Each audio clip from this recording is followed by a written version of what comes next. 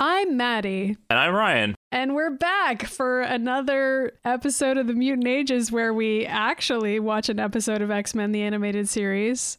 Yeah, last week we took a little break and we watched a bunch of commercials, and now we're back. Back when we were young, we experienced a change. We felt a power grow in us, both wonderful and strange.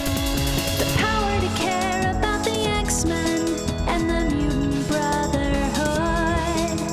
And all of their adventures, more than anyone should. From the comic book pages to the animated stages. The Mutant Ages, decades of history. The Mutant Ages with Ryan and Maddie. The Mutant Ages, a journey through memory. The Mutant Ages with Ryan and Maddie. And this is probably going to be the last super long distance episode of our show. Yeah. Isn't that crazy? Are you making an announcement finally? Our Patreon supporters got to know. But yeah, I am moving back. Or not back. I'm moving. Well, yeah, back. I can't speak. I'm moving to Massachusetts, and I'm going to be very close to Maddie again, which means we'll be recording probably still in separate houses because it's just easier to do it that way. But I'm excited because that means we can make more shit. So I'm hoping that we can make some more videos, X-Men related videos and otherwise. yeah, we're actually going to make Demon 3. So Yeah, hopefully. Fingers crossed. yeah, considering the but success also of D2. some videos with a smaller scope. So I hope Atomic Blue Productions fans will follow our YouTube channel and just keep up with all the cool shit we're going to make. But anyway, Yeah, so that's not what we're here to talk about. We're here to talk about X-Men the Animated Series. Again, we're back. Again.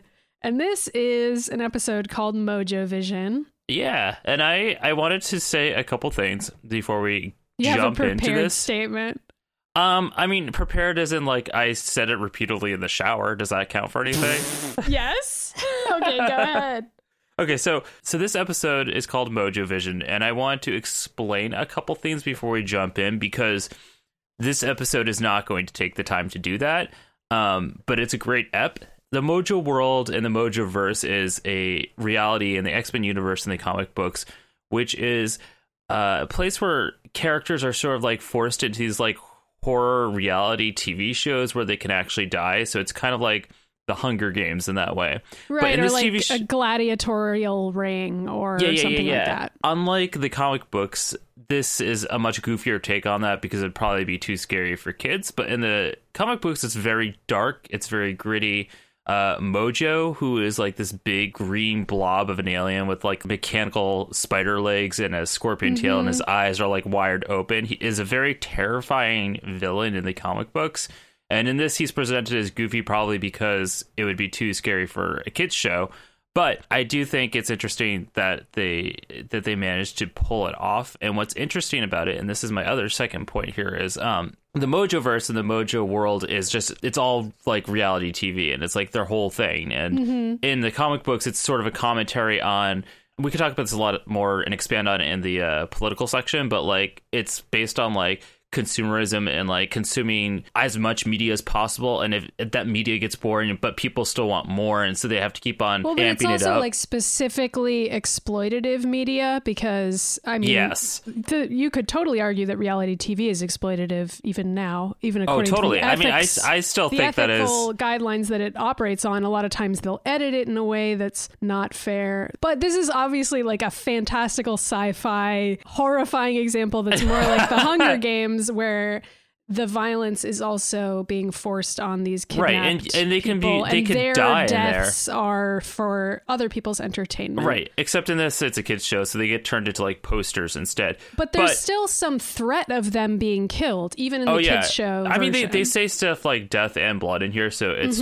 that's not the point. The point I was going to make is that this show is actually very clever about what it's doing because it is still presenting these ideas that the comic book has about all these things that we just mentioned, but also what they're doing in this episode. And I didn't realize this until maybe like hours after I'd watched the episode, that it really, well, I was out walking and thinking about it again. And it's just actually kind of clever how what they're doing in this is that they're also sort of making a commentary on what their competition was like at that time in the early 90s, and how really the X-Men was one of the very few shows that was a show that was as serious as it was. There was like Batman, the animated series, and Gargoyles, and then there was like the X-Men. What they're competing with were like all these other wacky shows, and definitely in the 90s, that was like the whole thing. It was like, let's see how wacky and weird we can be. And like, as soon as this episode starts, it doesn't feel like X-Men at all. They're using like sound effects from other 90s shows. They're using like music they've never used before. The voice acting and the dialogue is on par with like other 90s shows. So they kind of like spun it to their advantage to do this. And I thought it was very clever in that way. Yeah, I wondered also if perhaps the episode was striking back at whatever the criticisms were of this show at the time. I think it was. I mean, I don't know that because I was a child, but I know that growing up, we were always told, like, you know, TV is too violent, dangerous, rots your brain. And that definitely is what this episode is about. So, For sure. I mean, we can get to it, but it's like, it's a very 90s way of thinking about TV. And it was kind of like a blast from the past in that sense, but that doesn't mean that I don't still think you could make an episode of TV that's very similar to this today. I think it would just be, you just tweak a few things about it, and Right. it could still work. I pretty totally well. agree. Anyway, I thought it was very interesting how they managed to break out of that mold. And it's kind of funny too, because it's like the X-Men are torn out of their universe into like a different 90s cartoon. So it's cool. So let's jump into that. Is there anything related on previously the X-Men here? Because I don't think so, other than the Savage Land, but we don't have to worry about that until the very end. I forgot that was there until like the very last second. So previously on the X-Men, Charles Xavier and Magneto are fucking in the Savage Land, and it was Magneto's creation or something. We don't really know yet. And Mr. Also, Sinister the is Savage like Land taping takes them. away their powers, and yeah, Mr. Sinister kidnapped them, and he's taping them while they Also, have a okay, romantic question. Does time. Mojo have like a live stream into Mr. Sinister's tapes? I did think it was funny that we've made jokes about Mr. Sinister taping things, and then Mojovision is like a very literal, exaggerated character, which I think we brought up last week or some other week on this show about how Mojovision is going to be an episode that's kind of about things that we joke about, because Mojo tapes people, but Mr. Sinister also tapes people. So I think it's just This is what they do. it's just something that's considered horrifying by X-Men the animated series. Yeah, right, so we'll worry let's- about the Savage Land later. It's really not We will. important. We can jump This in. is basically just a fun one-off episode where you don't really have to know a lot about the X-Men to understand what's going on. It's not like the X-Men know what's going on they either. don't, and it isn't really explained in the episode itself. So No, it's kind of poor fine. Cyclops keeps on asking what's happening Yeah. over and over so it again. starts out with us watching something that you can pretty much immediately tell isn't the X-Men, because it's got, like you said, this bonkers cyberpunk synthesizer music happening that we've never heard before on the series. Very, very Yeah. cool music. And then we see like this huge brown lizard dragon crawling over like a mountain in a post-apocalyptic wasteland, and then there's like a blonde guy with a mullet, like this very 80s looking guy, not even a 90s guy, but like an 80s action guy. We see him flipping around. He's got like a whip, and then all of a sudden he's in a flying tank, and he's like fighting against some soldiers. It's and then definitely suddenly like he's homage. underwater and like a submarine, and then he's just in can the do it air all of in a it. jet. And I was thinking to myself like, oh, this looks like a video game, because I'd forgotten what the premise was briefly, and then I was like, all right, it's a TV It's show. Mojoverse, I know. Yeah. It's definitely homage to like specifically 80s cartoons, which was like all about all that shit. Like So- Mask and He-Man. Yeah, and exactly. G.I. Joe. We also get a shot of Psylocke, which is just randomly inserted in here. Which I assume is a reference to the fact that Psylocke, isn't she involved in some of the Mojo storylines? Yeah, I was gonna say she and Spiral have this whole thing. thing, and they like Yeah. hate each other. Yeah, it's funny because they make all these references in here, but like Psylocke appears later and it's not even like referenced, and also Dowser's in this episode, and we meet her later, and that's also like retcon. So it's just like a bunch of craziness. Oh, and so then this whole sequence ends with like a title screen, and it says long shot. And we're like, what? The title screen for a TV show we're not even watching? I know. What's this?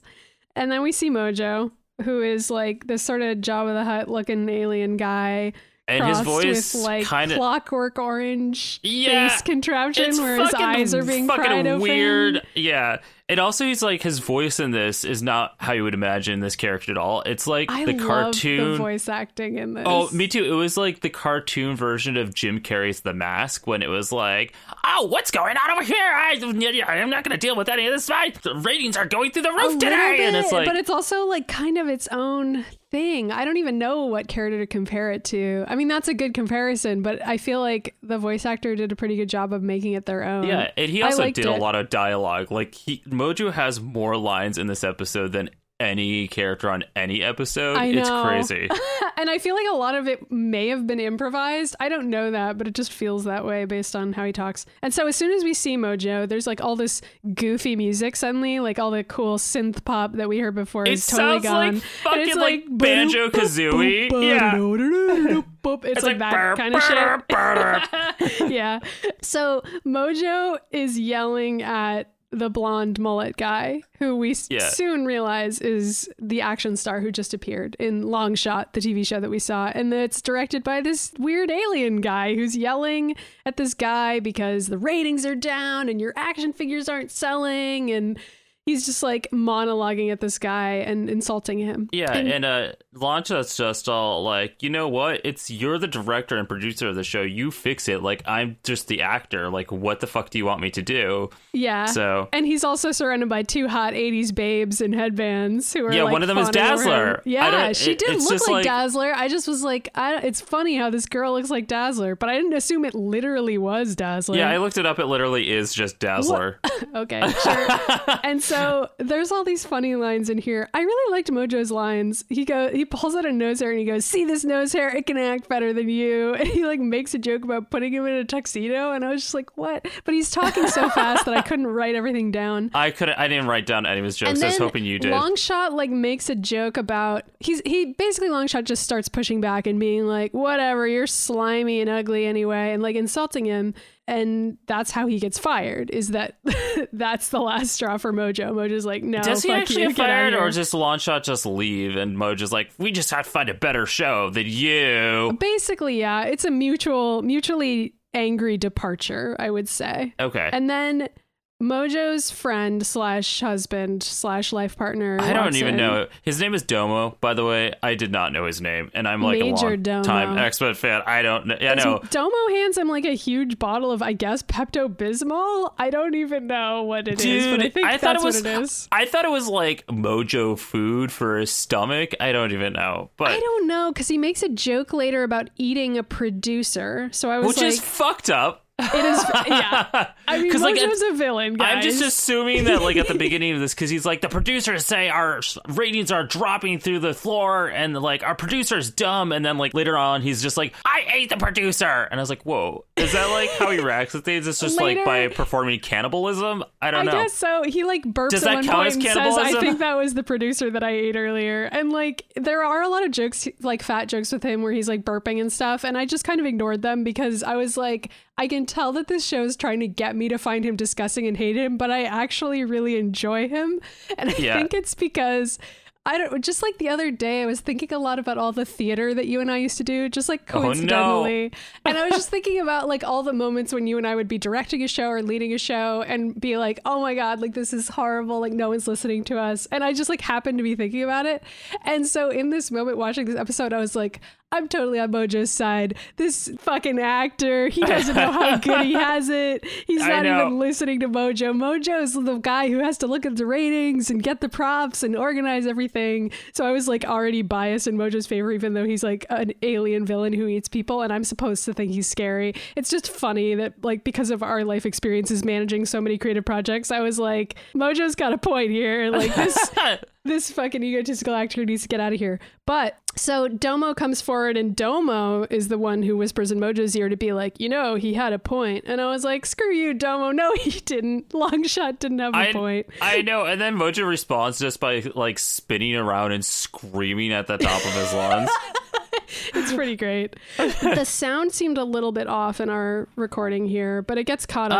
I don't know what was up with the video file there. I feel like that wasn't the video. I think that might have been the original thing, because I think you might be onto something with him improving lines, and then they wanted to use them, but they had already animated. That would make a lot of sense, because there's like a shot of Domo taking out a DVD, and it's like placed over a voiceover of him still speaking, but like his character isn't speaking, but he basically is saying like, but that happens like a few some times. New heroes that we could be capturing here, and it's the X-Men, and he puts in this DVD that he has of Mr. Sinister's footage of the X-Men. I think it happens with like Cyclops later. I think this is just how it was produced in the long run, and I don't know. It's like obviously Team B, but like for once I'm like really on board with Team B right now. So I mean, it might be Team B. I don't know. It could have just been that it was such a complicated Team A, Team B. Yeah, we have no idea. Could have been just that make it was shit just up. such a complicated episode to animate that they just had to skip over certain scenes just to deal with all the huge arena moments with all the aliens in the audience and all those extra animation There's just like a setups. lot of stuff going on in this, so I get it. Yeah. So anyway, they are looking at this video footage of the X-Men, which is from previous episodes of this show, including that the Mr. opening Sinister credits. had recorded from the bushes. And edited for them. He also watches like the X-Men opening title, which I thought was funny. Yeah, like, but it's supposed to be taking you out of it, I think, and being like, oh, I'm watching a TV show about a TV show. Yeah. It's clever. I like it. Yeah. I don't mind stuff like this. I don't mind some meta commentary. I feel like it's been like 20 episodes. They deserve to sit back and like talk about themselves for a second. They can just like fuck around a little bit if they want to. And so he wants the X-Men, and so then we cut to the mall, which this scene made me laugh really hard because Jean and Scott are like at like a video store again. They're at a TV store. Which, I like how they're like, well, our TV met an untimely end, and the dude was like, what the fuck does that mean? He's like, how do you break a TV? It's like, how do you fry we it? need a surge protector as part of the TV because, well, we know this girl Jubilee, and he's just like, all right, everything you're saying is crazy. Anyway, let me just demo you some TVs. The third time in this whole series where it turned out that Jubilee had broken out like an electronic, and I had written down, I was like, I don't know how Jubilee keeps on breaking everything, and then I wrote, oh, I do know because I am Jubilee. Think back to my own teenage years when I broke like how many phones, how many VCRs, like I just broke everything. Mm-hmm. Is that also going on? I mean, no, because as an adult, I have to fucking like pay for my shit. So, I understand that consequence, which I did not understand as a teenager, but my parents were pretty pissed about it. Understands it. So anyway, so Mojo appears on like one of the TV screens and starts screaming at screens. He starts screaming at Cyclops and Jean that they need to be on her show, and the guy that works at the store is like trying to change it, and he's like, what the hell? And is like, he keeps on changing the channel. Mojo's like, don't change the channel on me, I'm talking to Scott and Jean. And Cyclops like, what the fuck? Yeah, that's like the first time that Scott's like, what's happening here? Yeah, I mean, I don't remember what happens to the salesman, but he like absconds himself from the situation, and Mojo starts talking to Scott and Jean about like, oh, I love what you did with the Sentinels, that was great, and like all these awesome action moments with the two of you, and they're immediately freaked out because he knows their secret identities. He knows exactly who they are, and they're just wearing normal clothes shopping for a TV right now, and also an alien is on a TV talking to them, so it's a little weird. And they're both basically like, we don't know what the fuck you're talking about. And he is like, I'm going to offer you a lifetime eternal contract. And it like has all of these ridiculous like ways that you can't get out of it. He's like, of course, there's a non-survivor clause or whatever. Yeah. And Scott and Jean are like, no, we're not going to do that. And they just like walk away. And Mojo loses it. He's like, a rejection, I should have known better, and then eventually melts down and starts screaming, nobody says no to Mojo, and electrocutes both of them.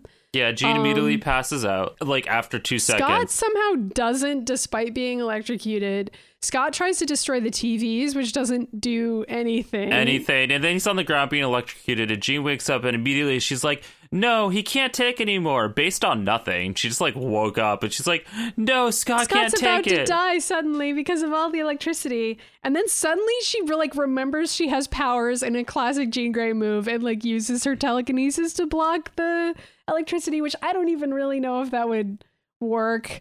But for some reason in this moment, she can do it. And then Logan busts in. Yeah, I know. I was going to say, Wolverine comes running in with, like, Storm, Rogue, and Beast, and they all just kind of, like, hop around him. I was like, did you all go shopping together? And like, what's happening here? Where'd you all just come from? They were all at the mall and then probably like saw the TV store blowing up or heard like, it. Literally all the characters except the one character who goes to the mall regularly is there. It's for the best though, because Jubilee doesn't want to get caught up Jubilee in this probably would have been nonsense. able to get out of this situation faster. I mean, I'm glad that it is resolved by who it's resolved by, but like Jubilee probably would have been like, yo, this is like a video game. This is what we do.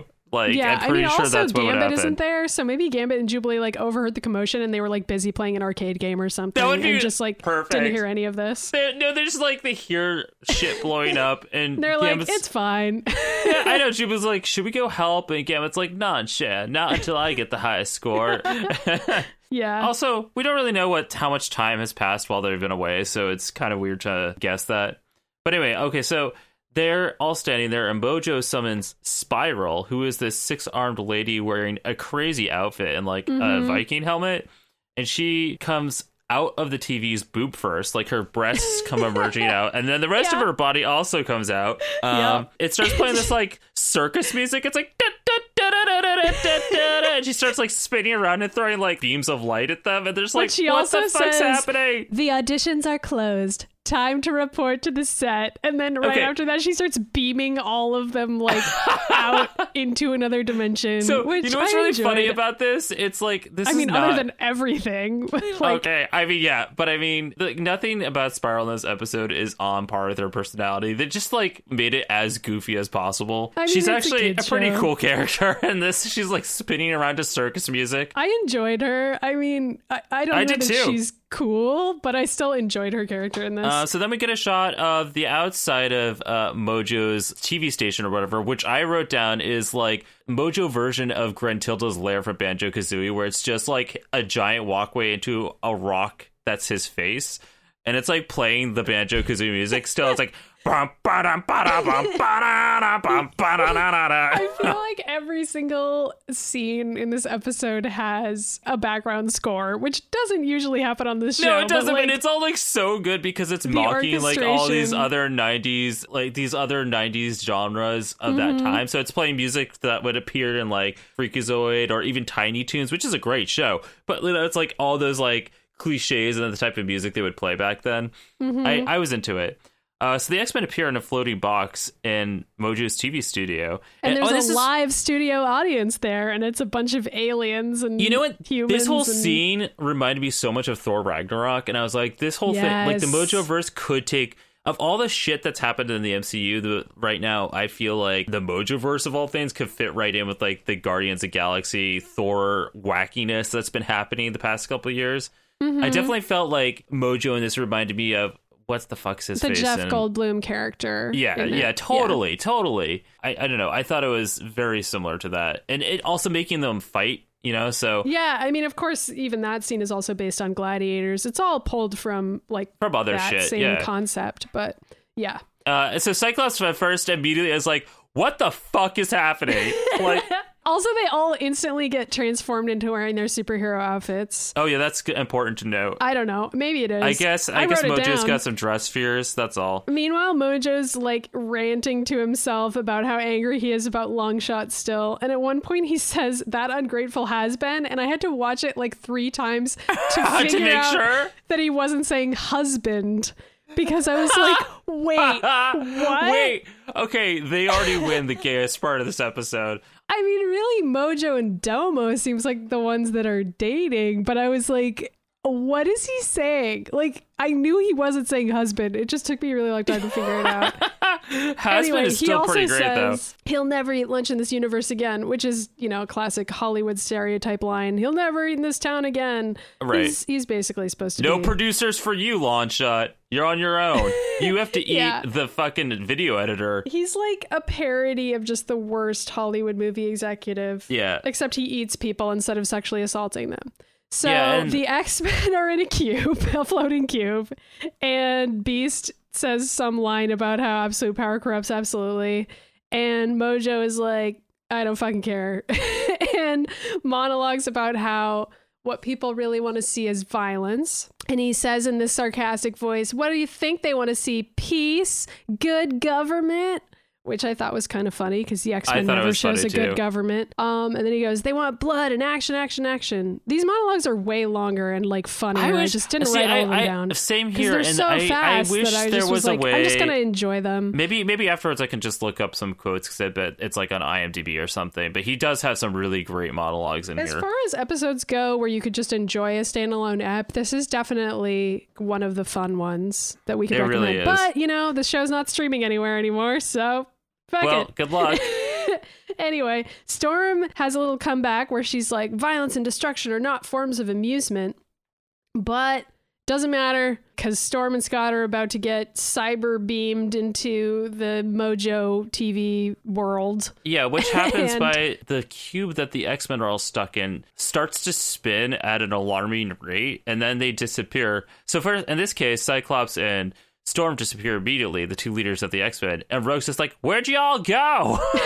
Yeah. And But Beast they is like also pointing get, at like- the TV screens. Yeah. Storm and Scott suddenly show up on a motorboat. I don't know how to describe these kind of boats. Did you write down this but- title, though? It was like Miami Mutants, I think. Yeah, it's like a parody of Miami Vice. Yeah. All of the show titles are parodies of other shows. Right. And so it's kind of like they're two cops on the run. And so they're motorboating around and there's a bunch of dudes chasing them with torpedoes. Oh, yeah, and Storm is sitting there. She goes, how did we get here? And I feel like Cyclops was just going to be like, really, Storm?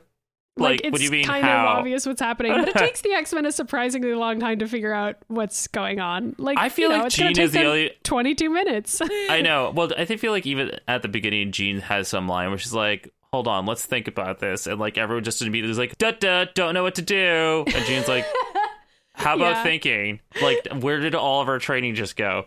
Yeah, Wolverine is, like, basically especially Scott useless and in this. Storm play this entire interaction completely straight. They do exactly what Mojo would have wanted them to do, which is that they fight back against the guys who are trying to attack them in a glamorous, showy, flashy way. They destroy the other boats. Storm flies in the air to fight the planes. There's all the cyberpunk music still. It And sounds like then Sonic the Hedgehog up in here. At the end, it looks like they're about to die, and then suddenly the TV show is over, and Scott and Storm appear on these two little screens in the arena. Frozen. And this is when Mojo makes a sort of joke about how, oh, that was so good. Maybe I shouldn't kill them. Maybe I should bring them back for another episode or something like that. And so Yeah, we're kind of so like, oh, okay. The He like stakes are puts them pretty into high. some sort of like frozen purgatory when they're done because they're just they become frozen on screen because they still interact with Mojo but they can't move or anything.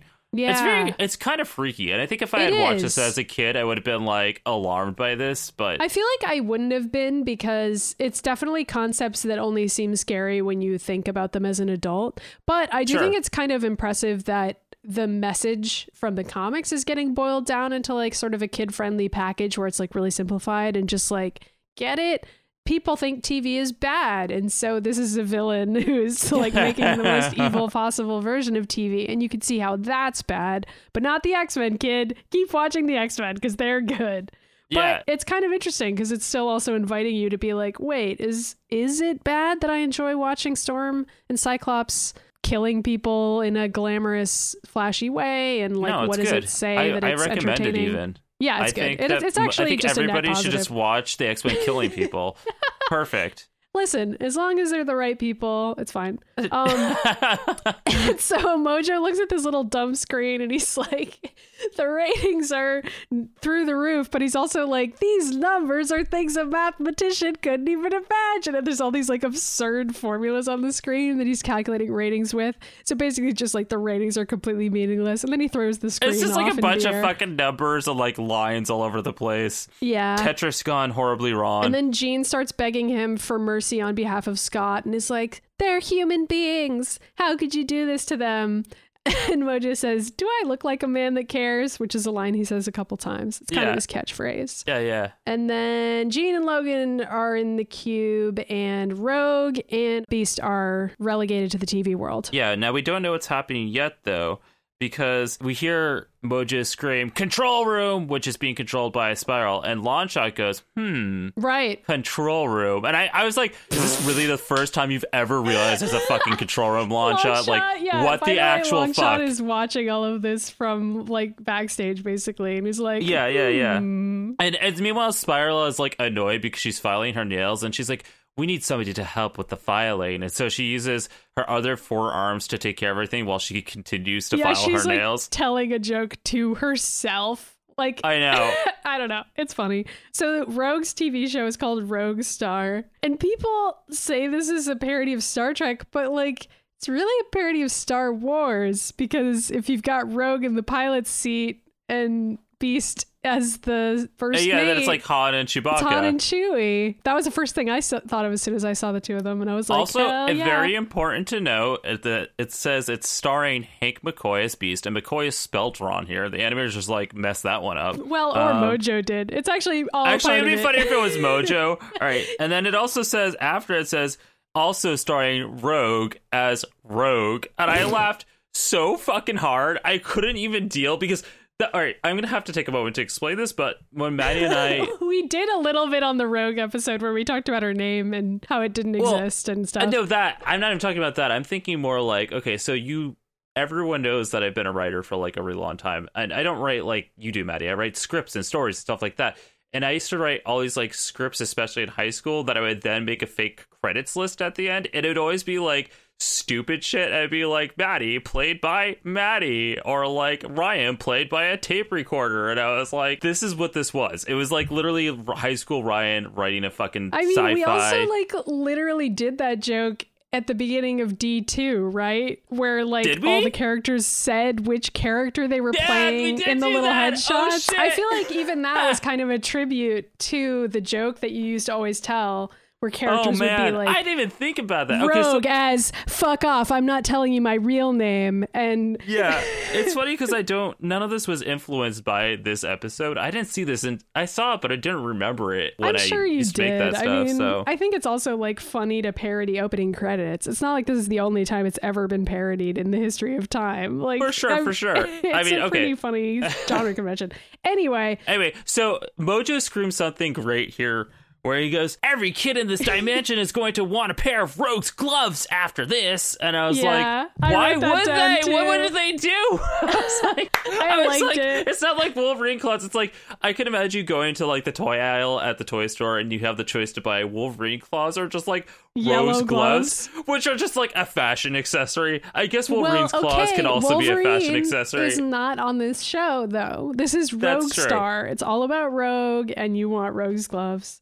Anyway, so they're flying around in space, and then a bunch of aliens invade the ship, and they're like semi-intelligent aliens that are capable of opening the airlock at one point. Oh, and like this is important to note that they're not just any alien. This is the Brood, which is a famous alien in the X-Men universe. This is the only time we ever see them on the X-Men animated series or any series, because there was some sort of like rights issue with them.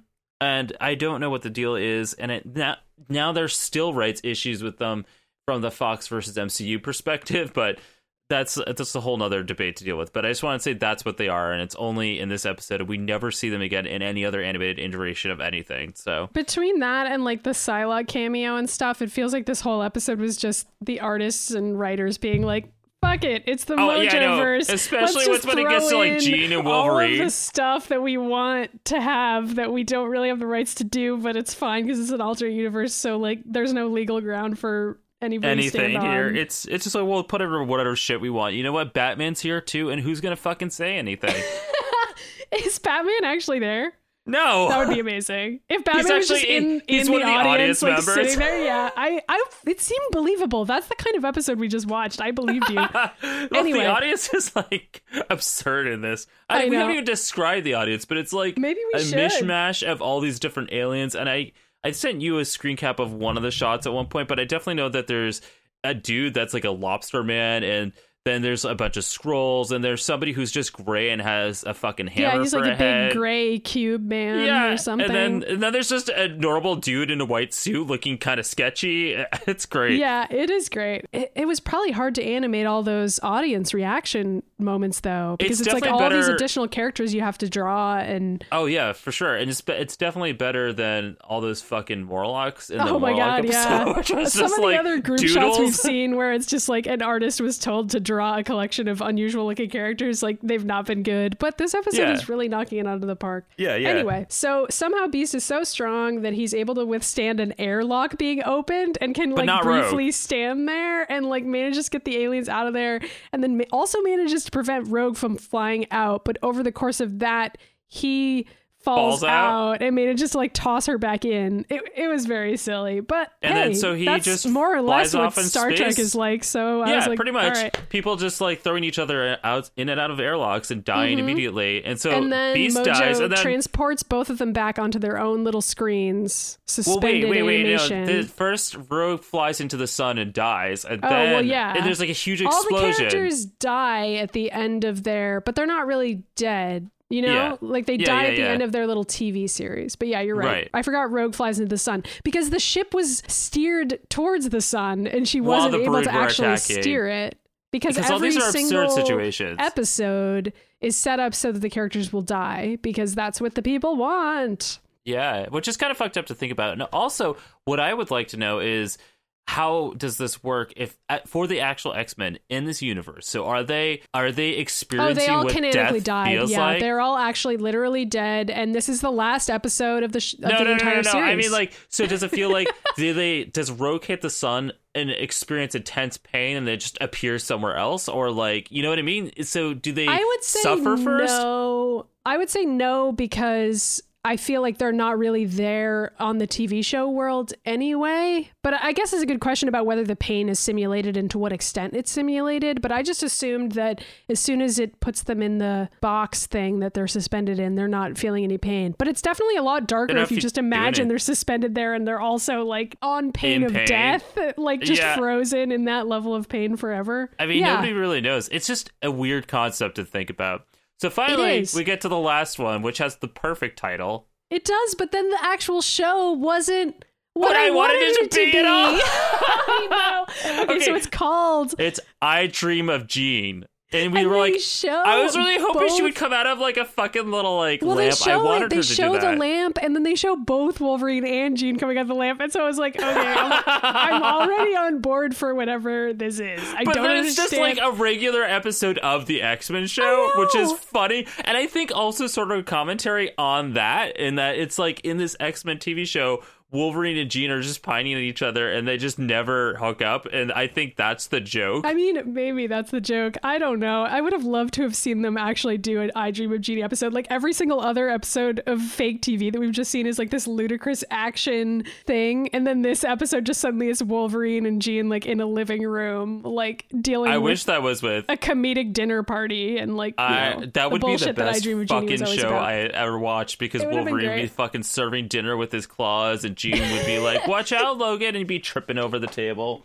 It would be great. And so Wolverine is crawling up a building for some reason, and Jean is at the top That's of what the he does. building. And this is when Jean is trying to explain to Logan what she's noticed about the episodes that have unfolded so far. And she's like, Yeah. She's actually been like figuring this out for the entire which is episode. pretty lucky. At least somebody is smart enough to figure it out. And she's like, he won't let us win. He's controlling everything that happens. No matter what, things are just going to keep getting harder here. And Logan is like not understanding what she's saying.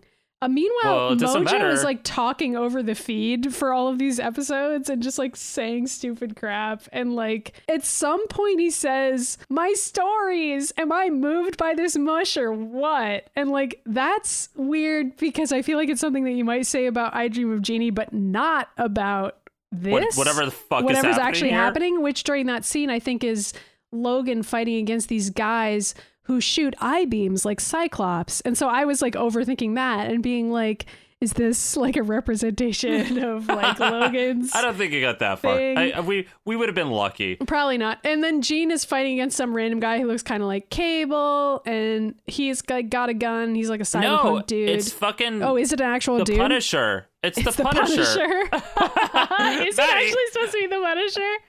Oh my god. I mean, it's the Punisher with like a headband on. But it's Okay. definitely the Punisher. He's got the skull and everything. And Does he have a skull on his shirt? Man, I missed he that. does. I mean, you were probably just mad that I Dream of Jeannie wasn't happening. Well, I was trying to take notes while watching the show, which is always, a way to miss key visual details. And so at some point, Logan loses his shirt. That's a key visual detail I zoomed in on. Well, first he breaks into the story below them, and he fights 3 robots that transform into 3 other characters, which is Earthquake, Flashfire, and Gladiator, who I think we see all of them later on in the series. So it's kind of weird that they're here. But, Well, I don't think whatever. you keep saying that, but I feel like the artist didn't know that any of these characters would be able to be introduced later. So I think they were probably just having fun, Yeah, So this is when Jean is starting to figure things out, and she tries to explain it to Logan and is like, Logan, electronic images are being projected. This isn't real. It's a TV And Wolverine's show. just like, my clothes are all just falling off for some reason. And she's like, Logan, I just figured out we're inside a TV show. And he's like, Jean, my shirt is gone. I'm being attacked by characters that we're not going to meet for several more episodes. I'm a little overwhelmed right now. Oh, you know And so what? she I is just like, assumed whatever. that when he was fighting the robots, right, and he came up with all his clothes missing, that he had a foursome with the more robots and then popped up. That's what I assumed happened. I mean, sometimes you just got to seduce a robot if you can't manage to defeat them. So Yeah, Jean well, uses her powers finally because she realizes that she could use her telekinesis to shut down the broadcast, basically. She's trying to perceive whatever energy beams there are. I mean, that are sure. If that's whatever how sci-fi psychic blah, powers blah, blah. work, It whatever. isn't, but whatever. She has telekinesis, so I was kind of willing to go with it. I mean, I don't know. Yeah, so she manages to shut... I guess her psychic powers interrupt all the electromagnetic energy, and when it does that, it shuts down the TVs and also makes the controls explode, and all the shit just goes awry, and Mojo's like, what the fuck is happening? You know? And this is when he says that line that you really like, where he's like, I'm losing my audience to a pack of trees. And as if on cue, every single audience member takes out a book and starts reading it. It's an incredible shot. No, I think he says, I'm losing my audience to a bunch of dead trees, which made it even funnier. Yeah. But it was just such a quick shot of all of them also reading that I had to pause because I was laughing so fucking hard. I enjoyed that so much because it reminded me of that fucking debate when we were kids where it was like, turn off the TV and read a book. Those are the only 2 forms of media that exist. And if you're either watching TV or you're reading a book, and one of them is good and one is bad, as opposed to there being good books and bad books and valuable, important TV that makes cultural criticism and TV that's just garbage, which is also fine. Who cares? Whatever. It's all pieces of media. But it's just funny to me because I was like, oh, right. That was the thing. We were all supposed to stop watching TV and read a book, which would inherently be good for us. Oh, yeah, for sure. Even though, well, technically, this is a book. Technically, it's a true. comic book. Comic so books wait, are what do you do books, then? What the fuck do Mom. you do then, Mom? It would have been funny if they'd all taken out comic books. They don't, though. They're just books. All right. So then, up in the control room, Longshot strolls in very coincidentally, right after Jean destroyed everything. He's like, I am also here to shut down everything. I was like, okay, I don't know. Yeah, that doesn't really Spider make sense. just says, I'm going to go along with this. So it seems okay. She's like, wait, what are you doing here? And he's like, I'm setting the X-Men free so they can get out of my time slot. And she's like, yeah, okay, that sounds about right. Where she's just on board for that. I like the idea that she just doesn't really care enough about her job to really push back against it. I mean, what is her job? I don't know. So as soon as they shut down the actual control room, which Jean had already kind of done, the X-Men get beamed back into the arena, and now they can use their X powers to fight against Mojo because they're no longer stuck inside the TV. So And Cyclops so- blasts Mojo's tail with his eye beams, and then this is really silly. But Wolverine is like, give me a lift, Rogue. And she's like, anytime, sugar. And they fly into the air so that Wolverine can use his claw to cut the one support beam that's holding up Rogue could have just done that without him, TVs. honestly. I know. I was like, Rogue could have just snapped that with her hands. Okay, Wolverine. But it's Just inserting funny. masculinity right now. And so all And the then TVs all those crash down on TVs Mojo. Yeah, they at least temporarily incapacitate him. I thought maybe he was dead at first. I but thought so too. I was like, okay, I guess spoilers, he's dead. he's not. And then they all get beamed back into the TV store again in their Which normal clothes. is hilarious because the store clerk is just standing in front of the TV trying to make a clicker work, just as if all the shit that happened before just didn't happen. He was Yeah, like as all though right, gotta he's keep been on. there for 2 hours just like trying to get the And then this huge beam of light shoots out of the TV and just blows him away. It's great. And all the X-Men come back. And Cyclops is just like, can someone please tell me what the fuck any of that just was? Like, what was any of that? That's Somebody literally explain his to me, line, what except is for happening? the F word. He says that, and then the scene cuts away, and it cuts back to Mojo, and it's really great 'cause funny. It's so funny because Cyclops is just wondering what all that craziness just was. I mean, so is everyone, because like this never affects their lives. Like it just Ever like again. derailed them for an afternoon, and they blasted their way out of it. Cyclops throughout this fine. episode just keeps on going, what's happening? What is this? What's happening now? Where are we? I don't understand what's happening. Please somebody explain to me what is No one happening now. ever What the does. fuck is happening? And then he gets home and he still doesn't know, and he'll never know. He's like just saying that in bed with Jean at the end of the day. He's like, what's happening? What happened today? Jean, what happened? Jean's She's just like, will you using let her it go? psychic powers to like stop, put him turn to off sleep. listening to him, and just go to sleep. Oh my god. Anyway. All right, so there's just a little bit left of this episode. So now it's back to Domo, and Domo is making small talk, Domo being Mojo's assistant, since Mojo appears dead, at least for now. And Yeah. Domo's like, oh, well, nothing lasts forever, because I wrote that down. I think he says that nothing lasts forever, especially in TV. Yes, yeah, something like that. Yeah. And so then Longshot hits on Spiral and is like, did I tell you I used to go out with an actress with 2 heads? And she's like, was she nice? And he's like, yes and no, which is like a joke that would be in a kid's joke book, and then I was mad at myself for laughing at it, but I didn't laugh at it. I also laughed, though. And then Mojo busts out of the TV pile and he's still alive. And he wants to start a new show. Yeah, he suddenly sees Longshot and realizes the folly of his ways, and he's like, I'm thinking about a rewrite, reshoot, reboot, redo. I don't know, something like that. The pay is still gonna be shit, but what do you think, baby? And he's like trailing him out of the room. And then I like know. they see a picture on the wall, and there's like a terrible segue where he's like, ooh, look, a jungle picture. And suddenly we're in the Savage Land. I think it was just his live stream of Mr. Sinister's videos still. I think it was also just the show itself acknowledging the stupidity of the Savage Land cutaways, or maybe it's just that I really, really wanted them to acknowledge them. Yeah, it was exactly that. I think it's let's that pretend it was. I think they were trying to again play with that genre of the 90s I think where so, they would call out how ridiculous transitions were. And they would do that on the actual 90s shows too, so I don't know. It That's what I felt very think. like Animaniacs-y for him to just suddenly be like looking at a screen and being like, look at this movie, and then suddenly you're watching it. I don't know. Yeah, pretty much. So then basically after that, we go to the Savage Land for this really awkward scene where, first of all, Xavier and Magneto... even this, it doesn't start out with them. It starts out with a jungle picture, like an 80s exploitation, like Jane and Tarzan, like lady in a bikini in a sexy cheetah bikini. Oh, that's... Oh, do you know who that fighting is? the pterodactyl. Oh, That's- is she a person that matters? Yeah, I don't know if it's pronounced Shana or Shauna, but I've always said Shauna. So it's Shauna the She-Devil. And all you need to know about her, Maddie, is just Google her name and then look at the images and like you know exactly what kind of character they created her to be. And I she think does. I already get it just based on this, but yeah. She definitely kicks ass, that's for sure. But she was created to be just overly sexualized, and she just wears 2 strings to cover her entire body, and she has gigantic boobs, and like that's the joke. So anyway, she's fighting a pterodactyl. it's Sauron. Yeah, it is Sauron, but we don't know that yet. It just looks like a random pterodactyl. His eyes true. aren't glowing yet, so as far as we Yeah, can that's tell, true. he's just a it's normal just a random pterodactyl. pterodactyl. All right, good point. And so then cut away to Magneto and Xavier, who are chilling together on their way too long date. And they're looking at this building on like a little island, I think. I don't know. It's a little Yeah. far away from them. And Xavier's like, oh, that's your citadel. And then Magneto finally is like, yes, I was trying to create the perfect world for us all to live in so we wouldn't have to live in like disharmony with humans anymore, which is like Magneto's thing. I don't know why Xavier couldn't figure that out because he already tried doing that at least a couple times. So I mean, I think he knew that, but I think it's also the show is trying to tell us that that's the wrong thing to do, because that's always what happens with Magneto. Like every time he Yeah. tries to make those places, he's like, I'm just going to go create my own country. they don't And work. Oh well, poor Magneto. He's Reception is trying so bad. hard. Anyway, yeah, the reception is that's the main issue with it.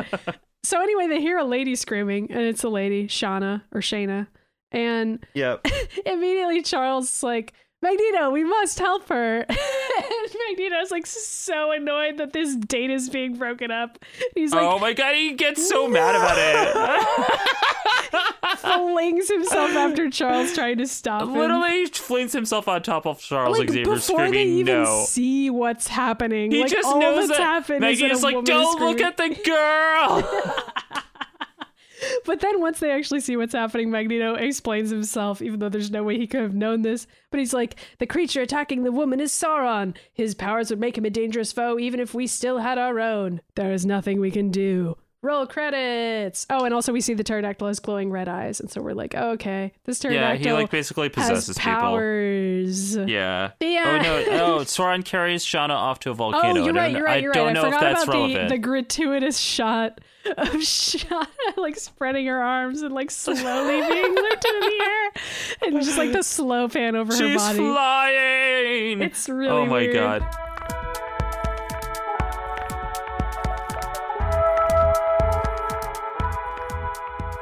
This episode, man. Great episode. I Great app. really enjoyed it. I laughed out loud a lot, and I like a lot of the statements they were making in the episode itself. It's a good episode. I don't know. I feel like it could have been bad, and they managed not to fuck it up. I think they did it as well as they possibly could have. Like, I don't think I would make it more serious or more dark. I think it's a little on the nose to watch it as an adult and be like, oh, I get it. It's a TV episode about TV. But as a kid, this is the level of explanation I would have needed to even remotely get it. And I feel like as a kid, I wouldn't have fully understood that it's making textual criticism of X-Men itself by bringing up like Storm's line where she's like, violence and destruction are not forms of amusement. And that felt to me like the show acknowledging how violent it is and how often the X-Men get into fights with Friends of Humanity. And like, we've had some pretty serious Nazi punching on this show, which I think is all justified.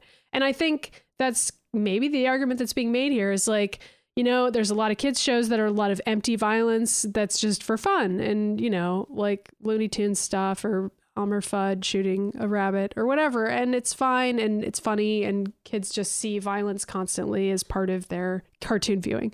But this show is trying to make some points about violence and like, when is it necessary? And the constant debate the X-Men have is like, when should we be using violence?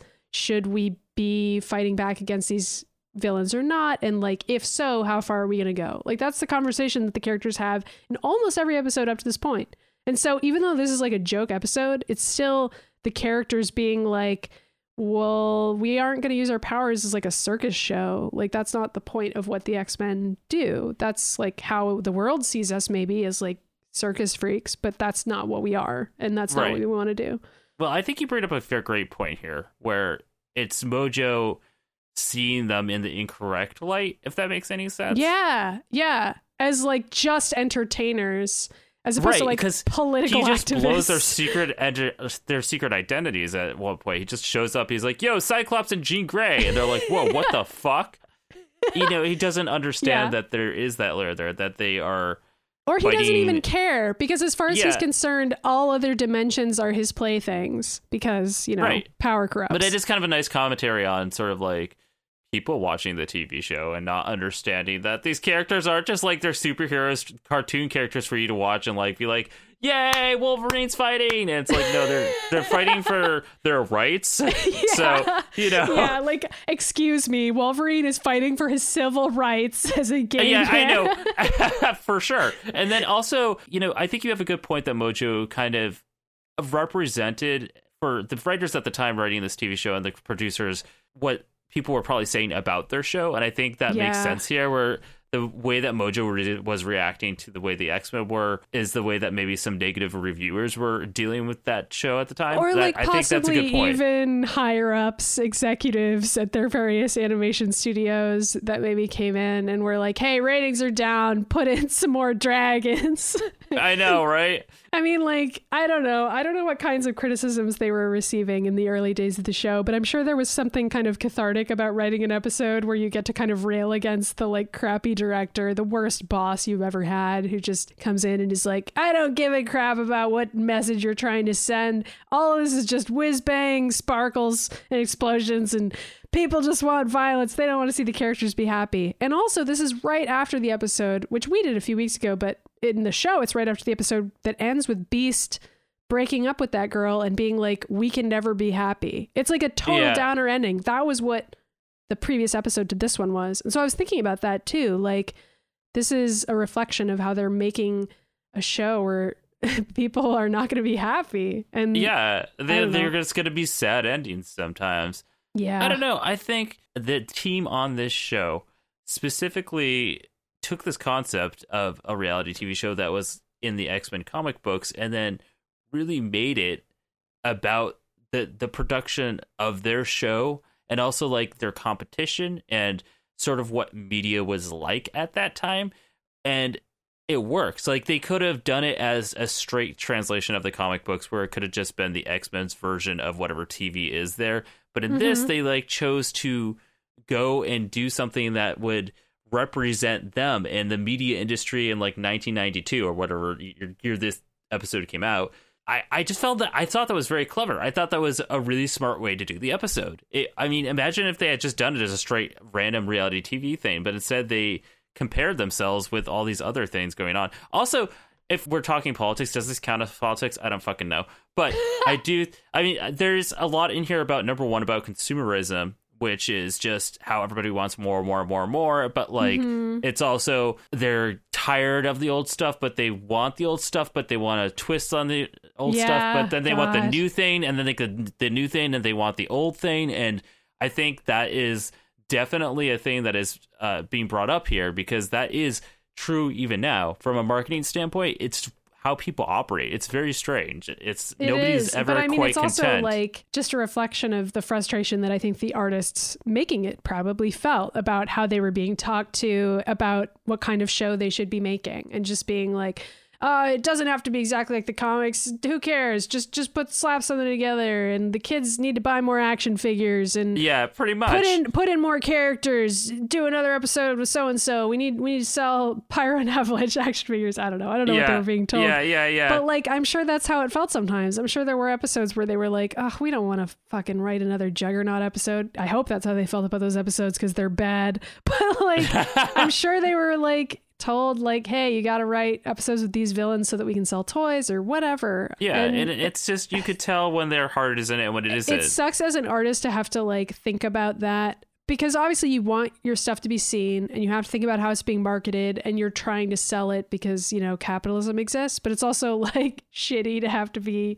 making those compromises. And it is kind of funny to see like the 1992 version of that in a kids show. A little darker of a political note that is definitely not relevant to when the show is made, but I definitely had a couple times through this episode where I thought of Mojo as our president, but as like reality TV show host. Yes, Trump. as if Trump was treating our country as his reality TV show. Ugh. And that's what the Mojo world is, and that's the parallel that I drew with our current times. And you were like, there's no political landing in here, and I was like, sure. Yeah, there wasn't then, I don't think, or there wasn't. I just don't know what it was. But then this is how I feel about it right TV now. Host. And it was like, okay, so imagine like the way that Mojo's reacting reminds me a lot of the way that Trump responds to news and social media and Saturday Night Live. Mojo's a little funnier than Trump. Let me just go ahead and say that. To a certain degree, you can be on Mojo's side, which is not the case otherwise.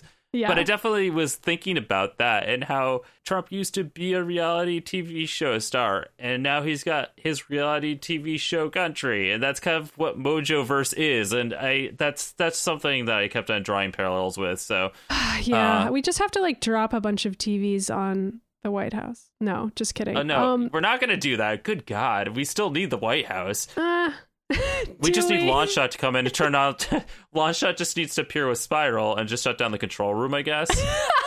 I don't know. Oh no, you just need Jean Grey. Works. Jean Grey just needs to use her psychic powers, and then all the stupid shit in the country breaks, I feel And like then we the all answer leave. to everything is always that we need the X-Men. Like, we need Rogue picking up It really- Wolverine and using his claws to break something. And we just, I don't know. We just always need the X-Men in real life. Yeah, we do. The X-Men really help carry us through life every day and also into bed. I mean, without the X-Men, our bed adventures would not be that exciting. Bed adventures. Sex, Ryan. It's called sex. I like how you're just admitting openly that, like, fantasizing about the X-Men makes your sex life more interesting. You know? Yeah, sure. Who Sure. doesn't it make it more interesting for? You're all doing it, Ron, if you're not thinking about Wolverine all the time. I mean, that's true. That's just true You know. anyway. So do we want to do Who's That X-Men? I don't know if we even have one. Yeah. We do. Okay. Okay, so, ready?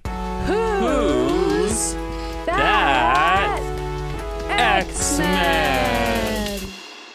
So we had a couple choices here, and I was trying to choose between Mojo, Longshot, and Spiral.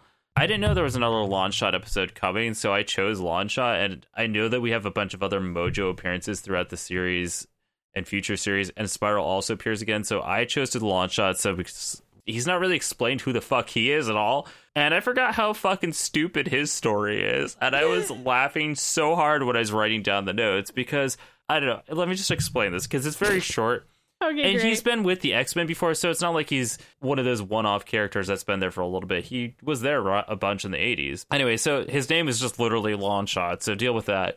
He has probability altering or luck powers, psychometry, which is you can get knowledge from touching things. He has probability manipulation, superhuman agility, and a healing factor. So he's basically Domino when you think about it. Yeah, but I was just thinking. less interesting. He's kind of like Domino's lucky powers. Okay, and his But yeah. haircut was based on the musician Lamal at the time. You have to look up who that is. I think I it mean, was every musician British... had this haircut at the time, but sure, Yeah, we can pretend it was sure. just based on one. He definitely doesn't have metal hair at all. They also made like a different version of him where he was going to look more like an alien, but then ended up settling with this version. And also his eye glows whenever he is using his powers for noble use. Just so you know. Here's a question you were asking me earlier because you were like, where did the humans come from? Well, it's because he was artificially created as a humanoid life form by Mojo's science team. And I think the head geneticist was this guy named Arise. And so all the humans in that world were just like genetically created. Mind you, they are not robots. They are still human, but they were grown in a lab humans. Right. Yeah. Yeah. That's a way to do that, I guess. Yeah, and the head scientist basically gave Longshot and his other creations free will and consciousness and hoping that one day they would rise up against their masters. Because the people who ran the Mojoverse were all Mojos. Like, there were a bunch of them, and they were all keeping everybody as their slave race, basically. And Longshot and the other slaves rebel against their masters, and they undergo a ritual which gave them the power to create good luck for themselves. But didn't he already have it? Or is that how he got it? No, that's where he gets it. Oh, okay. And so, now this is where it gets fucking batshit insane. So, Longshot is rendered as an amnesiac by his masters, and he escapes to Earth, but he doesn't remember anything because he has amnesia. Mojo's servants try to follow Longshot there, but they can't get there and keep on getting trapped between Earth and the Mojoverse. And so while Longshot is on Earth, he just doesn't remember who he is and becomes a movie stuntman. So he's still doing that shit. Mojo and Spiral eventually find Longshot there, and Longshot defeats him with the aid of Ricochet Rita, Quark, and Doctor Strange. They then send Mojo and his minions back to the Mojoverse and free the slaves. After another rebellion, Longshot gets amnesia again. and Mojo gets him and sends him to Earth again. And during this time, this is when he runs with the X-Men, and he's there for a bunch of big plot points, including like the Morlock Massacre, and also when all the X-Men pretended to die, and also all that time in Australia with the Reavers. And then during that time when a bunch of the X-Men were captured on Genosha, he went there to save them. So he was actually there for all of that. And during that time, he fell in love with Dazzler. And then after a severe identity crisis, because he's gotten amnesia twice now and was also genetically created in a lab, Longshot leaves the X-Men. But later, Longshot is reunited with Dazzler, and they teleport themselves back to the Mojoverse, where they decide that's where they can live happily, which is fucking dumb, you idiots. Why did you go there? Of all fucking places. Anyway, Dazzler gets pregnant with at the time, was hinted to eventually be Shatterstar. I don't know if you know who Shatterstar is, but he is from sort of the X-Force 90s era, and then on X Factor. Oh. He's gay now. They've got him out of the closet, but he was super gay with Richter way back in the day. I think I remember Shatterstar from M-Day and Civil War. Anyway, keep going. He's coming up. He's going to be in Deadpool 2, FYI. And during that time, Dazzler and Longshot care for the X-Babies, which were like these cartoon X-Babies that Mojo created. And so they were just like baby versions of the X-Men running around, but they were like cartoon baby versions of the X-Men. And then like both Longshot and Dazzler also get amnesia. Oh my god. Comics. And then so Dazzler goes back to the regular universe, and she is all like, I don't remember anything, but I'm just going to assume that the X-Babies and Longshot died. But meanwhile, Longshot is killed by this guy named The Thingy. That's amazing. And he tries to go to heaven, but he's rejected because he's no longer sacred or whatever, because he has his luck powers. And so he just goes back to Earth instead and has adventures there. I don't understand where heaven falls in the X-Men universe, but they keep on trying to go back there and they keep on getting rejected. So I don't really understand what heaven is according to the Marvel universe. I don't either. I like anytime magic and religion stuff gets involved, it's just it's a whole bunch of bullshit. So he's on Earth for a bunch of time until he gets amnesia again. Oh my god, are you serious? Yes.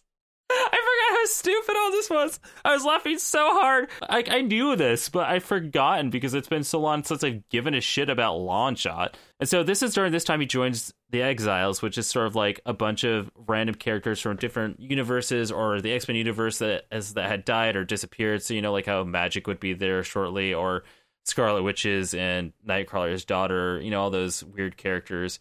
And so he ran there, and they recruited him because they were like, your luck powers are the only thing that can conquer Proteus's powers, when Proteus basically is like another version of Legion. Don't ask how that works. That's what they decided to do. And then Longshot decided to stay there and sort of like, not necessarily with the Exiles, but he decided to dimension hop and stop all the reality warping bullshit and also repairing damaged realities. And so he did that for a little bit. But that doesn't end well, because then Longshot is captured by Madame Hydra and the Hand, and they brainwash him. He gets amnesia again. Of course. At that point, it's just a joke with the writers. Like, it has to be. It has to be. Like, they all are like, oh, I've got a Longshot issue this month. I'm going to give him amnesia again. Yeah, I know. It's like, and he has no memory of Dazzler at this point. And then at some point, he runs into Dazzler, and they try to rekindle themselves because he knows that he knows her from somewhere, and Dazzler's like helping him to remember who he is. And he can't because he's lost his memory so many times. So he's trying to figure out who he is, and he sees that he was running around Detroit at some point, but that turns out to be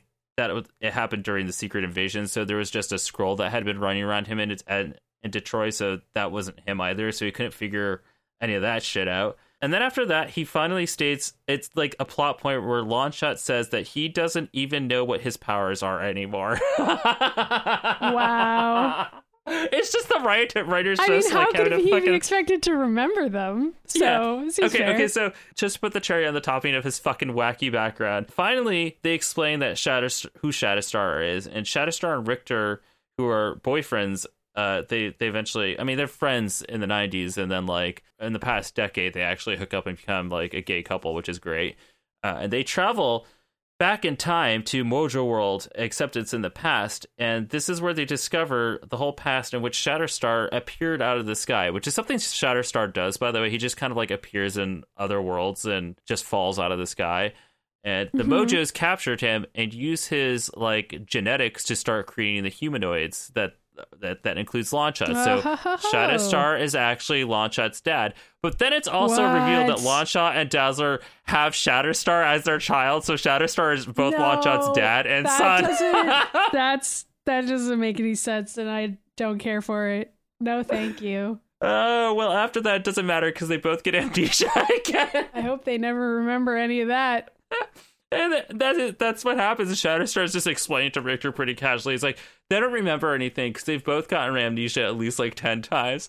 I'm like, that's it. That's Longshot's history. Wow, that's amazing. I can't believe that's fucking canon. Also, like, wow, that's perfect. Every single time, okay, I'm screaming into the mic and I'm sorry. So every single time I was reading this, because I know the X-Men history, but when I go to write the X-Men character notes, I like go and like do my research again, just make sure that I'm like fucking up facts, and I could still be fucking it up. You never know. And every single time he got amnesia, I kept on thinking of that Futurama episode where like they're watching the show with fucking what's his name, the soap opera with the robots. There's an episode where all the robots keep on turning out to have amnesia, and they're like, and I have amnesia. And then the other robot turns around and she's like, but that's not possible because I also have amnesia. And they kept on saying it that way. Yeah. It's just, I kept on thinking about that while reading Longshot's fucking weirdo history. I feel like amnesia is like such a classic parody of a soap opera thing to do because it's just like a way to fix a character and just be like, I don't know, go with amnesia. But why would you do it like 20 times? A Longshot's already supposed to be, when you think about it, the whole Mojoverse is supposed to be like a parody of other media, right? So it would not surprise me if Longshot is kind of a parody of soap operas, but not really because he's like an 80s action star. Maybe he's not, but Longshot, I mean, he could just be a parody of like bad plot devices. So, like, he could suffer from that kind of thing. Very generous for us to be like, this is what it is. No, how about it's just Longshot. Anyway, do we want to do reader mail or rate the episode? We should say who's gay first. Excuse me. The X-Men are a metaphor for a lot of things, but one of those things is being gay. That sometimes it goes beyond symbolic. When the X-Men get real homoerotic, but which X-Men is the gayest today? Nobody's gay. The end. Well, I still vote Magneto and Xavier because it's like so ridiculous that Magneto. Okay, so Xavier sees a girl and Magneto's like, Here's a girl. It's just this busty naked girl walks out and Magneto's like, don't look at her, and like throws his entire body onto Xavier. Is like, don't do it. It could be really bad. And then Sauron like takes her away and he's like, see, anytime you interact with a girl, a pterodactyl will kill you. That's why you should date me. Yeah, exactly. Sure, I'll go with that. I did think that Mojo and Domo were supposed to be kind of like a gay couple. I don't know whether it's like what about good representation. Longshot and but... fucking Mojo's gay breakup. Sure, why not? I think Longshot's pretty straight though, considering he's constantly surrounded by Dazzler and some other forgettable babe. Yeah, but sometimes, you can always swing both ways. So why not? I was gonna say sometimes when guys surround themselves by girls, and it's like Gary Oak from Pokemon. He's like, look at all these hot cheerleaders around me. Yeah, we're like, we all know you're fucking Gary gay. Gary Oak, that famous gay character. I like how that's your go-to, as though everyone already knows Gary Oak is gay. Everybody knows who Gary Oak is. And knows that he's gay. No, sure. Yeah, well, they do. Everybody that has watched Pokemon knows that pretty much everybody on that show is gay. So even though they're all 12. Anyway, I don't know how we got there, but Magneto wins. I'm fine with choosing Magneto as the winner this week. He very rarely gets to be. Yeah, there wasn't a lot of gay stuff. We haven't had a lot of gay stuff in the past few episodes. It's been like too serious. Like in the last episode, Beast was sad for like 30 minutes. With the girl, crying over a girl, and then the episode before that was like the Friends of Humanity, and that was some pretty dark shit. Although there was gay trucker Wolverine, and like that was pretty great. We always manage to find some gay stuff, even in the episodes where it has no right to be there. And we're wait about Wolverine's fucking foursome with all the robots. They were all dudes. Okay, that was like 1 second, and the entire episode was I Dream of Jean. So I don't know. Yeah, but like, where did his clothes go? I respect Wolverine's shirt being ripped off, but I still feel like Jean was the one talking to him during that scene. So okay, all right, fair. It's gay in the sense that you were watching it. That's what makes it gay. I just assume that everybody else is fucking all the guys, and then the girls are just like out shopping at the mall with me. So you're usually right, and that's what's important. Okay, cool. We can rate the episode and then do some reader mail. So I really just want to give it a 5 because I laughed a lot. I don't think it deserves a 5, so maybe like a 4.5. I'll give it a 4. I mean, okay. I enjoyed it a lot. I think it doesn't really have any like long-standing plot consequences. So we should also clarify if this is 1 out of 5 X's. Yeah, out of 5 X's. We never do that, and I kind of wonder if somebody like listens to our show and think we're just we like always do it, and every time you're like, we never do it, and I feel like you've said that every time. But whatever, people can write in and tell us. I'm suffering from amnesia, so I don't remember. People can write in and tell us, and we'll also read their mail, which is what we're gonna do in the next segment. Reader mail. Does Ryan know how to open up his fucking Gmail account? He doesn't. How do I close this thing? I don't know where I am. Okay, now I have to go to a different Gmail account. Okay, we're here. All right, okay, so... That's the theme song this week for Reader Mail and all future reels. If you wanted to send us a Reader Mail, you could do so at themutantages@gmail.com. Yeah. And we'll read it. Okay, I already read some of these and I already have answers prepared, but we're going to go ahead. So the first one is from James, and he writes, I think Skeletor versus Magneto would be a really close fight. Oh my god, I forgot about this. Maggie's like... This is from weeks Maggie, ago. are you crying? No, I just forgot. I just fucking forgot how stupid our show is. Anyway, just okay, this is continue. actually for all right, listeners. If you Continue haven't with this listened, very serious email from James. wait, which episode was this in? It was I the think one it with was- Beast, right? Yeah. I don't remember why, but in that episode, for some reason, we referred to like 60 other Well, it's television because shows. that's because there was that scene where Xavier and Magneto made out on the beach in the Savage Land, and like he was Oh. fighting all these like amphibious. Remember amphibious? Yes. And yeah. he was transporting them away, and we were like, it's a He-Man villain. So that's what this is. And then you were like, what if Skeletor was there? And then you were like, what if Magneto and Skeletor fought each other? Who would Or win? fucked each other. Who would win? Who Well, would that's top? a separate question. We can do Who that would next bottom? week. All right, fine. Okay, tell us who's a top and who's a bottom, Skeletor or Magneto. Anyway, okay. I think Skeletor versus Magneto would be a really close fight, since Skeletor has some sort of magic sorcerer powers. However, Magneto is also very powerful, with the ability to do ridiculous stuff with his powers. I think it would come down to, how effective is Skeletor's magic? Can Magneto block and dodge it somehow? Does Skeletor know better than to try and use mind-affecting spells? I don't think Skeletor would do that. I think that's the first thing he would go for and then be fucked over. Is Skeletor wearing metal? I think that he normally is, and his wiki page said he sometimes carries a sword, which would be a big advantage to Magneto. Of course. However, while I think Magneto has decent chances of defeating Skeletor, I'm not actually sure that Skeletor is killable. That's a good point. It is, yeah. I think in a few places I thought Skeletor might actually be a leech. Oh my god, A leech. lich. I thought it was lich. pronounced lich, but I don't actually know. I'm just now realizing I've never pronounced that word aloud, but I know what you're saying. Yeah, neither have I. That's why I'm just like sitting here This like is one of those wondering if I'm embarrassing fucking it moments up. where you've like Yeah. read a word for your entire life, but you don't actually know how to pronounce it. Guys, Oh write my in God. and tell us how to pronounce Let us know if either we're stupid. lick, All right. lich, leech. Lick.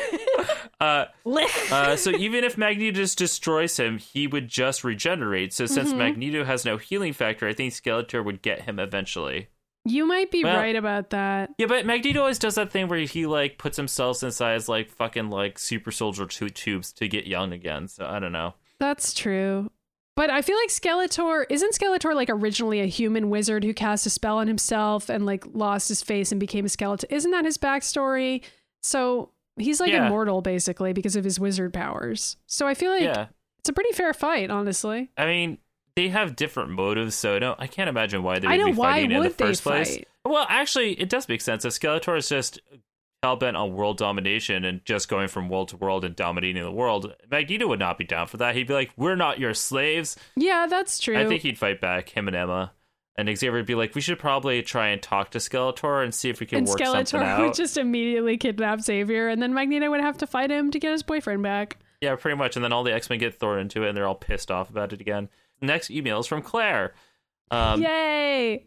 Claire writes, hey guys, hope you've been doing well. I really enjoyed the last 2 episodes on A Rogue Story and Beauty and the Beast you guys put out. I have to wonder how many things I didn't like as a younger person I would actually enjoy now, like you did with Rogue's episode. Maybe the Watchmen movie is actually great. You know what? Never mind. It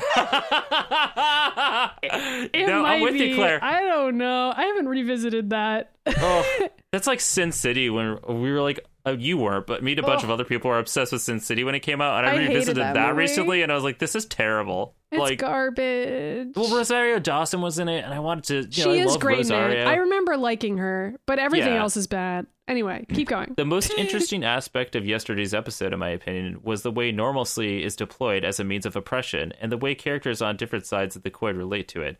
Both Beast and Grid and Creed identify themselves relative to normal, either wishing he could be in Beast's case or claiming to be in Graydon's. I don't need to speak in metaphors, as normalcy is invoked in oppressive rhetoric all the time. I can't count how many times I have heard people say, I'm not cisgender, I'm just normal, or something similar, rejecting whiteness, straightness, and whatever as anything other than the default for humanity. It's an illogical conflation of statistical probability with valid identities that allows people to ignore the harm done to minorities. I'm killing all these big words that this big vocabulary you use, Claire. She is too smart for me. You're doing a great job. Thank you. It sucks that the episode doesn't really have a happy ending for Beast, but I think that's pretty realistic. A lot of these stories start with someone struggling with the fact that they are not normal, and resolve when they accept that they wouldn't want to be normal anyway. That's great, but it maintains a structure of normalcy that created the problem in the first place and doesn't really address the real issue. I'm going to step off my soapbox before this turns into a full-on rant, but I'll just say I was moved by the recap. Also, Magneto would totally beat Skeletor. Granted, oh shit, it's on. The only He-Man I have ever seen is What's Going On meme, so not a huge example. That's actually a great meme. You're fine. You know everything there is to know about it. Okay, that's it for me. See you next time. Did she reattach the Wolverine Valentine that says, like, roses are red, violets are blue, but they both taste bad, though. Where's Worf? And then she writes, I don't know why I attached the Valentine again. Must have been Mr. Sinister. Still such a good Valentine. That's a great email. Yeah. I really appreciate our smart listeners writing in. It's awesome. I really love Claire's emails. I always feel like she's too smart for me. I don't know. Maybe I feel I'm like just Claire is probably like in an alternate universe, like hosting a smarter version of this show than we are with like a smarter friend. Oh my God. That would be amazing. Another little quick thing I just wanted to say is that Drake, who follows us and emails us a bunch, sometimes sends Snapchats to me because he's following me on Snapchat. And I'll open anything anybody sends me. You tweet at me, you email me. Guys, you can send Ryan anything, and if you're Wolverine, send me. Okay, but anyway, so he sent a picture of this place called Phoenix Optical, and he goes, "How awesome would it have been if this was the eye clinic in the last episode?" Honestly, missed an opportunity. And then we finally have one more email that's actually from Drake, and it says, "Hey, Maddie and Ryan." And this is the one that I have prepared a response to. When I watched the Throwback Theater video for 007 The Galaxy's Not Enough, I was reminded of Mojovision. So I was wondering if this episode may have been an inspiration for Geno, for the Geno multiverse alluded to in the video and mentioned in Gifio 7. Oh, I so love that. Drake has listened to Gifio 7, watched God. Geno, and watched our Throwback Theaters, and he does not know how big the Genoverse goes. Nobody does besides you and me. I feel like Drake is the only other person who's like even close to getting it though, besides like our friends. If we decide to expand in some way, which we've discussed, maybe someday people will get there. Anyway, so he writes, by the way, if the other fans and I are still calling dibs on powers, I'd like Kitty Pryde's powers. I haven't seen the more recent X-Men movies, but I'm not sure what Kitty is like in those, but she's my favorite character in the comics, and I find her relatable much in the same way Ryan finds Jubilee relatable. Also, as an introvert, it would be really nice to just phase through a wall when I need a break from socializing. I hope Maddie's time at PAX East went well, and that the weather up there has gotten warmer by the time you read this. See you next time, Drake. The answer to your question about did Mojovision inspire like all of our weird stuff. So first, I think we should probably explain what he's referencing. So on our YouTube channel, we do this show called Throwback Theater where we go back and react to like old movies that we made and sometimes old stories. We have this other show, which is actually part of a greater universe that Maddie and I have created. Yeah, called we filmed Geno. the pilot of, and we never were able to film any more episodes, but we made one episode of a show called Geno that we would have liked to have made more episodes of, and maybe someday we will, where I'm a spy and Ryan's an alien doctor who works with me, and okay, so we live on another planet and we work for an organization called Geno as spies in space. And basically we did this Throwback Theater that's also on our YouTube channel where we reread this old fiction, or it's not fiction, it's like a script I wrote that used the Geno characters, but like as if the Geno characters were putting on like their own movie of 007. And I've written a lot of stuff like that. And so the question is, was that inspired by Mojovision? And the answer is no, it's not. Although after watching it today, I can see how you could draw that conclusion. I think if anything, I broke those walls because me and my friend Nico at the time kept on writing these serious stories, but then would take them out and put them in like a Who Framed Roger Rabbit setting. So like they'd all be in these different movies and TV shows and their own TV shows, but then they would come out of them. But yeah, like I Roger don't know if Rabbit, other people do this with their stories, and I'd be curious to hear about it. But we have always done it ever since you and Nico started doing it in middle school. We would like write really serious, dramatic stories with specific sets of characters, and then just for fun, we'd be like, "What if those exact same characters were running a TV show in a TV studio? Or what if and they now were just it's the a characters wacky from sitcom. 007? Yeah, or what if they were making a movie, a James Bond parody movie, or trying to remake 007 shot for shot for some reason? What if those same characters were wizards or something? I mean, we did a bunch of different versions of that. And I think also part of it was just enjoying playing with the format and being like, maybe this is the real version of these characters. Like we for don't a know. while, I feel like you wrote so many Tracer Jolt shows that it was almost like its own universe where Tracer, who's a character from Gino, was like the Conan O'Brien-esque host of a TV show that all of the other characters were on. And like Kit Fox was the band leader because I was in a band at the time. Poochie was the co-host and he kept like fucking everything up. Yeah, and it was like kind of like Conan or The Late Show or whatever those shows are now, except that it was a sitcom behind the scenes about like all the fuck ups of that. And also the characters were still aliens? I don't know. It was funny. I think that's when it still existed in that like Who Framed Roger Rabbit universe. And I think that was probably the first main inspirations, because specifically in Who Framed Roger Rabbit, like they were these characters, but then they would like leave the set and like Jessica Rabbit was still Jessica Rabbit when she left the set. Roger Rabbit was still Roger Rabbit when he left the set, but then they'd go on to a different set and still, they do entirely different kind of movie, but they're still like playing their characters. A lot of media was like that then. Like you watched a lot of Looney Tunes and Animaniacs and stuff and Tiny Toons. Yeah, and I was going to say Tiny Toons was probably the bigger inspiration after that, because I watched a lot of Tiny Toons, and until I was rewatching it again, I didn't realize like how its humor and its writing in the dialogue was so specific to like the way that I write scripts now. Yeah. So I think, and Tiny Toons was all about mimicking genres and different TV shows that were out at the time. And they, again, were just the characters playing other characters, but they were still their own characters. And that was like what that whole show was about. So that's probably where the main thing is. But I don't know. After watching Mojovision, I definitely messaged Maddie. I was like, whoa, this is like a story I would have written, especially when it's the Rogue is playing Rogue.